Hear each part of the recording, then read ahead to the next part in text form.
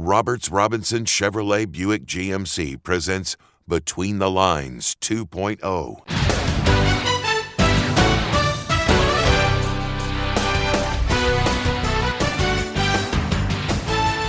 Well, we normally call this Between the Lines 2.0, and it's for patrons only, but not on this Thursday, as Kansas is playing in the Big 12 tournament against West Virginia without head coach Bill Self, who becomes the third coach in this league that a major story has developed around just the week of the Big 12 tournament. Danny Klinkskill joins us each week on Between the Lines 2.0 for the Patrons podcast, and he joins us now to talk about, first of all, Bill Self and how we wish him well and hope that he has great health. It sounds like, according to the press release from the university, that Bill Self is doing well. He's receiving great treatment. There are multiple reports that this was a heart attack, and he has obviously survived that and is doing well in the hospital. That, first and foremost, is the good news that everybody wants to hear. No question about that, but you just really don't know the severity. There's no way to tell. There's all kinds of different levels of, nobody officially has said it's a heart attack yet. Some kind of a health issue, obviously, that required him or had him decide to go to the hospital. So we're just in the very earliest stages of finding out what's going on. So it's really impossible to tell, except for the fact that he went into the hospital and he survived. That's about the only two things you can say with any certainty at this point in time. It could be something that was really severe. It could be something that was not even a heart attack, that it was some kind of an indigestion or serious stomach issue that felt like a heart attack. Many people are saying that it was a heart attack, and they probably have some sources to. But in this world, people will rush to put something out with maybe only the barest scraps of information. There's just no way to tell what's going on. That's except true. for the fact that, as I said, the only real certainty we know is that Bill Self has been admitted to the hospital and that he's still alive. Yep. Those are the only two things we really know. Yep. So he's not coaching, and KU says he's doing well. The release says he's doing well, so we believe that. We believe all that adds up. And, if this is a heart condition, we're not going to play doctor here, but I was talking to a friend earlier today when we heard this. I mean, there's nothing across the health spectrum that can vary more widely than a heart attack. You can go from It's almost nothing to dying instantly when something occurs. I mean, the spectrum on these is crazy. I mean, and we've seen this in coaching before. Bob Huggins, West Virginia's coach, coaching against Kansas today, has had heart issues, I don't know if they call it a pacemaker anymore, but he had a stimulator on his heart. He went down on the court one time with his heart issues. Andy Reid was taken to the hospital after a game last year, not 2022, 2021, with what was described as heart issues. He went to the hospital and was treated. I can't sit here and rattle off every coach I've ever heard, but I think most people would equate the adrenaline, the excitement, the stress of high-level coaching with being more difficult than most professions, at least for things like blood pressure, heart rate, heart attacks, things like that. I'm not trying to lump anybody in a category, but this doesn't sound really rare for this type of stuff to happen to coaches, for sure. Well, it certainly is a high-stress profession. There's no question about that. I think football coaches, for instance, probably put themselves under more duress than they need to with all the technology that they have at their disposal now. They still work these incredibly long hours that we've heard about forever and a day. And I've said this a lot. Over the past 2 decades, their job really should have gotten a lot easier, because instead of sitting there watching game film of a whole game or even a quarter or whatever, they can really just get cut-ups of anything they want, which should save them hours and hours and hours, but they kind of don't let themselves do that. You were referencing basketball coaches there. We remember that throughout his career, Roy Williams used to have those, whatever he called, feigning spells, or he'd have to sort of just sit there and hold his head for a while and wait for it to pass. And that was never really explained specifically. For basketball coaches, and I guess for all coaches in college now, but let's just stick to basketball coaches, their job has probably never been more stressful, because they used to have really, time-consuming recruiting to do, and now that's only become more time-consuming because they're re-recruiting their own players and other people's players and transfers and everything else, and then they have to deal with NIL, and they're the people who would go before groups of people and try to get their money. So it's just been layer upon layer of things that are asked of college basketball coaches, and then in the context of them having social media where disgruntled players or players who have some kind of a beef with a coach, or your own behavior where maybe just in one moment you say something that you think carries some weight in a certain way, and then it's either misconstrued, or you're just completely unaware that you're being foolish in what you're saying. I'm thinking about Mark Adams now. Or you just say some stuff that you absolutely shouldn't say, and it's really how you feel, but it gets reported, and it may be just an outlying incident. So there's all kinds of layers of stress for these people. So it's perhaps not surprising that maybe this is at a higher instance than the general population, but we really have no way to even quantify that, because it's going to be super high profile when a coach has something like this happen. And we're not going to sit there and talk about, good news where, hey, every single coach in the country except for these two is healthy today. I mean, that's not a story. All right. I don't really skirt the edges on this podcast. I usually just tell people the truth about, what I think, what I say, things like that. And because I don't care that much anymore. And if this makes me a bad person, it makes me a bad person. But I'll bet I've said over last season and this season, I'll bet I've said out loud to Jessica or a friend, and then maybe 3 times as many times I've thought it to myself. While watching Bill Self coach, I've said he doesn't look good tonight. He doesn't look good. He looks like he could just grab his chest right now or walk away and be passed out and say, I got to go to the locker room and get an IV or something. He's clearly gained weight. He's changed his lifestyle in some way over the last couple of years. He's gained weight, and he just is, especially his face, which is what we see on TV, the variations when he's not wound up. I'm not talking about when he's like shouting at kids, like when he's just sitting there on the bench and they cut to him like, damn, he doesn't look good. There's something not right there. And now we have this. And I don't know, man. I know this. I know you can have heart disease genetically. You can absolutely have that. Right. There's no question. But I think the overwhelming issue with heart disease in this country, and we're terrible, we're among the worst on earth with heart disease, has to do with choices we make in our lives. Number one is smoking. I don't think Bill Self is a smoker. I don't know if he was when he was, a kid or younger or anything like that. I don't think that's the issue, but a lot of it is diet, exercise, alcohol, lifestyle, stress, how much sleep you get, all that stuff. And it looks to me like all those things could be a factor here for him. Well, I think that, my wife and I watch sports together sometimes, but she doesn't watch sports at the level that I do, even close. And she has said over the last couple of years, Bill Self doesn't look great to her. Now, great to her. He could be living the same exact lifestyle he has lived for 3 decades, but as you get older, maybe you can't handle the same kind of lifestyle. And it's obvious that he has gained some weight and his face looks kind of puffy, whatever reason that is. That can just be age or whatever. He's always kind of been a red-faced guy in some regards. So, we're sitting here just sort of, whistling past the graveyard. That's not the right way to say it, but right.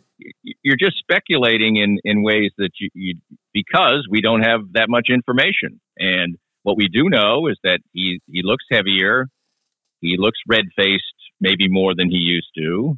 His face looks, puffier, or whatever you have to say. And we were talking about this before we went on. Andy Reid is certainly far heavier than Bill Self, or far more overweight, whatever way you want to put it.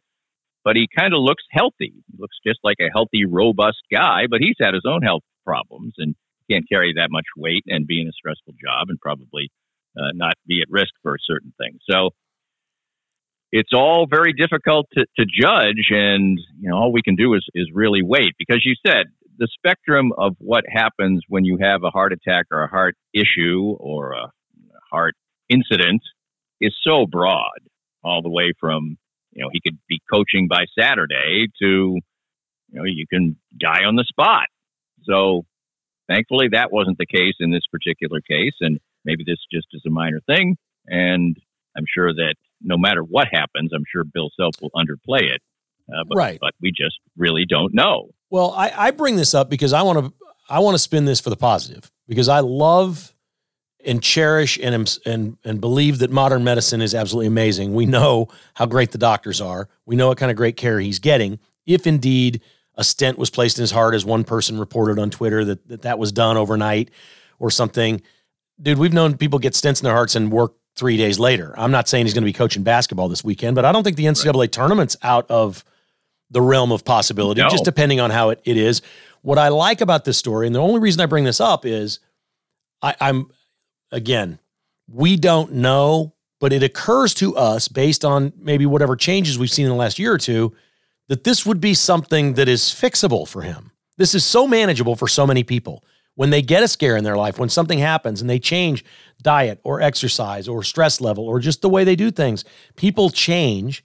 And I got to think there's something that he was doing that led to at least contributing to this. He may be genetically, there may be a lot of heart disease in his family as well. There's no way to know. But I firmly believe with people that get, there's just a lot of people, Danny, that get a warning with a heart thing. They spend a couple days in the hospital. I've had this happen to friends, and they change their lifestyle and they lose 50 pounds, and all of a sudden they feel better than they've ever felt, and they get on Lipitor or whatever some of the other medicine are for blood pressure or whatever, and they're like, I haven't felt this good in 20 years. I think that's the way this ends. I'm going to bet a year from now, Bill Self's as healthy as he's been since he was playing college basketball. Well, in the context of this, you can look at it both ways. I think that, Bob Huggins, for instance, we talked about that a little bit. And I get the feeling that Bob Huggins hasn't changed his lifestyle much at all. Well, let me help you there. Okay. He certainly eats a lot. I've got insight on this. I was told by a person at Kansas State when he was considering leaving K-State, he was only there 1 year. His wife implored him not to go back to West Virginia. She implored him to not go back to West Virginia because she thought he was going to drink himself to death with his old West Virginia buddies. And when he went back, apparently it lasted like a year or two, and he has changed, that he does not even remotely drink like he used to. Now, he's still a very large man, and we see that. But, we watched Huggins here about 4 or 5 years ago, Danny. Do you remember how sweaty and pasty and just drippy wet he was all the time? That seems to have kind of gone away. That might add up. But I've got people who tell me he doesn't drink even close to what he used to drink. And college basketball, it's not any secret for people who understand college basketball. This used to be celebrated in baseball. Baseball coaches, baseball players in the 40s, 50s, 60s, it was all drinking, all partying. They were all kind of the same way. Other sports have cleaned up a lot more than college basketball. College basketball coaches are notoriously partiers. That's their lifestyle. They're always on the road. They're always recruiting. They see the same coaches from the same programs. They eat big fancy steak dinners. They drink and they do they've got so much idle time when they're out there doing that. It's just kind of a culture that a lot of people are still stuck in this profession. And I wonder if it's kind of a last frontier of sports to live that lifestyle. Well, a couple of areas to dive into in this. I think that for baseball players, for instance, they play most of their games at night. And how much can you really drink before you fall asleep? I mean, if you're cracking your first beer at 11 o'clock at night, even if you drank for 3 or 4 hours, it's, not that much. And then probably when they retire, when their workday concludes or whatever, things they have to do during the day, they probably are in the same habit, except it's 5 o'clock. Or 4 o'clock.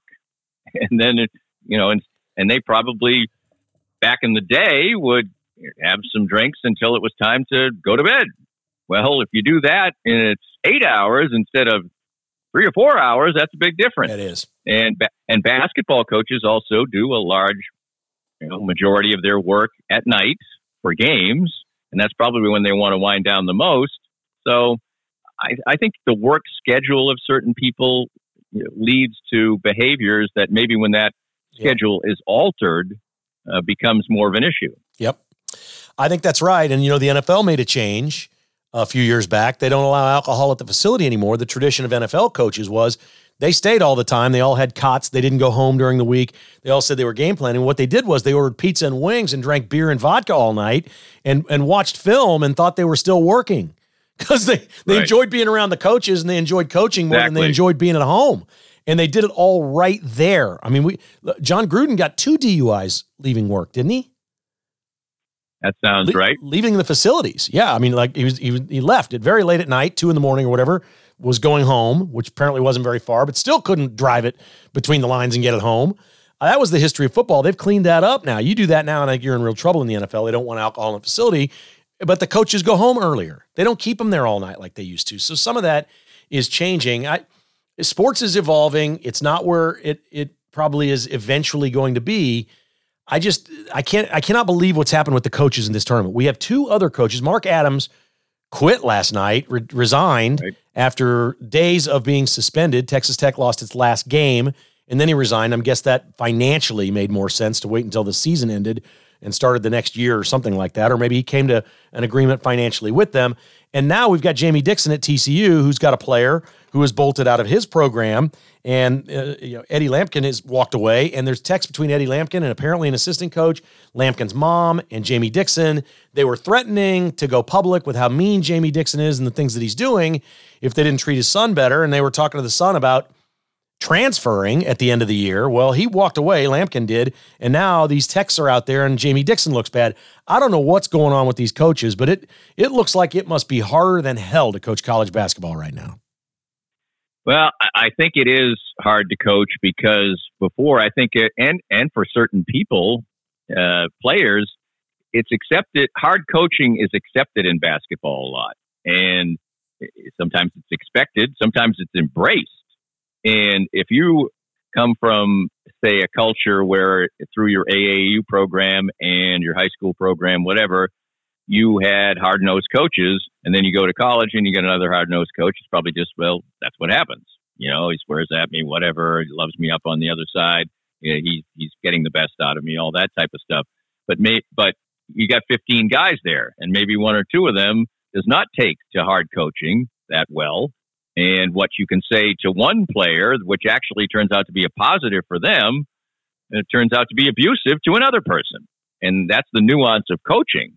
I mean, we've known through the years all along, how many players have we heard from KU who absolutely love and talk in incredibly glowing terms about Roy Williams or Bill Self, but let's just talk about Roy Williams here, but are open about the fact that everybody was throwing up in garbage cans all the time because of the, hard work and stress that they put on you in a practice situation. So, and Bill Self, everybody knows that Bill Self coaches hard.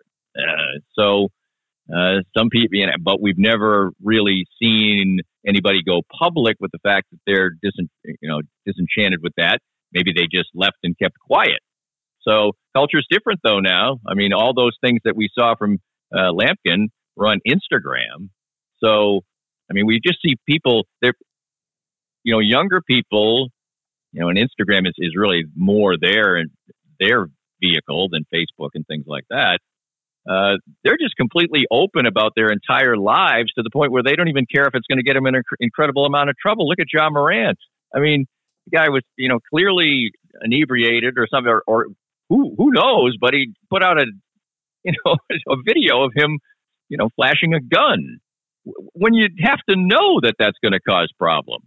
But that's just part of the way they live, is that their phone, it makes their life an open book, and that's the way they want it. Yeah. And I got a couple observances, and I'm not an expert on what happened with Mark Adams. It's my understanding he was trying to quote something from the Bible in a verse or something that referenced slaves, and you right. And I don't know if he's a good man, a good Christian, doesn't have anything bad in his heart, and this is overblown, or if, wow, he is, pretty extreme, and this is exactly what he was trying to convey. We don't know that. There's no way to know that. It clearly was a little bit up in the air as to what really happened. And he didn't apologize. No, he's not going to apologize. I think he values the Bible probably over anything else, and that's where this came from. And I'm no expert on the Bible. I'm not even going to go there. But now we're seeing it with Jamie Dixon, and I read these things that were on Instagram, or these tweets or texts or back and forth on Instagram and things. And the first thing that comes to my mind, and I've admitted already on my other podcast, I'm old school, Danny. I'm really old school. Like, whining, pissy, bitchy players is nothing new. That's not generational. That's not new. Okay? Going public with it, taking your problems elsewhere instead of dealing with them, right, is relatively new. And so that's one observance. The other one is, we have a situation here, generally speaking, where if it is a black athlete complaining about a white coach, they are always guilty until proven innocent. And I don't think we can allow this to continue because I don't know enough about it. And I don't know enough. I'm not on the inside. I'm not playing. But when we keep seeing black players and white coaches, the white coaches always lose. And these players have all the power now. They have NIL money. They have unfettered free agency. And I think the power is shifting in college basketball, not as fast in football, but in college basketball, it is shifting the power away from the coaches and to the players. And we're sitting here right in the Big 12. We got two coaches that are, one is already out. The other could be out by next week. We don't know what's going to happen with Jamie Dixon. But again, we just can't rush to conclusion on these things. And we can't label people just outright racist. I find it hard to believe that Jamie Dixon is a racist at heart, has been his whole life, and he's coached this long. I find that hard to believe. Well, I find it hard to believe, too. However, there's a lot of nuance in all kinds of areas of life. And maybe a person is not racist per se, that they dislike black people, but they may just intrinsically treat white and black players differently because they think of them differently.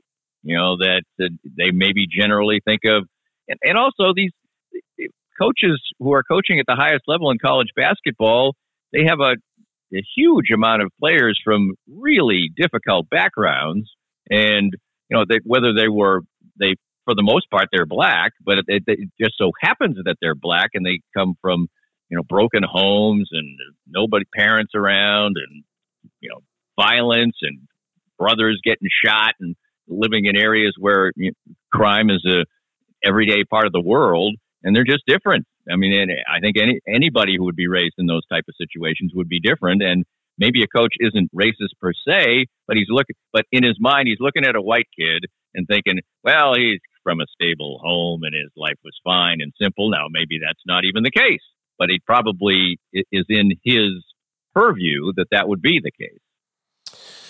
This is, for all the wrong reasons, one of the craziest Big 12 tournaments and starts to a tournament I can ever remember, Danny. I'm speechless. I can't even believe this. We got 10 teams in this league and 3 major coaching stories before we've even gotten to the final 8 teams teeing it up. This is just unbelievable. I can't believe this. I just can't believe it. How does all this happen at once? Pretty amazing. And, for a variety of different reasons. And, and Bill Self, he's probably the one who's got the best situation because this is just related to his own health. But the other two, it affects other people. And of course, Bill Self's health affects other people. And whatever storyline you're going to want to have for today's, for the games today is, playing for Bill Self, or we wanted to play for coach, or if they lose, we were distracted. I mean, this is all going to play into it. It's just a gigantic soap opera, a movie script going into this tournament that you wouldn't write. There was too much drama in this thing. You can't pack all that drama. That would never happen. Well, like you said, 30% of the coaches in the league are dealing with significant situations, and one of them's not a coach anymore. Well, we wish the best to Bill Self and his entire family. Sure. We hope he is well and he gets better. I've got just from the initial reports and the way the Kansas release looked, I've got a feeling he's going to be good here. They say he's doing well and he's receiving excellent care. So we wish the very best. We do not know the severity of what happened with him, but we wish certainly the very best. And I guess we'll all cross our fingers and hope that he does so well. He gets back to coaching at some point here in March and gets back out on the court. That would be best case scenario for all involved. And we wish him whatever he wants to do or however he wants to do it. We wish the very best to him and his family. I think you'd echo that as well. Yeah, we are just so at the embryonic stages of this story. No way to tell, but everybody wants the best for Bill Self, and whether this is minor, major, or results in some kind of major changes in his life or not, we'll just have to wait and see. Danny, thank you so much for your time. You're the best, buddy. Appreciate you joining me every week. All right. I always enjoy it. Thanks a lot, Kev. Danny Clinkscale. You can catch all of his material at DannyClinkscale.com. He's got all kinds of really great audio and podcasts and sports and columns and all kinds of cool stuff.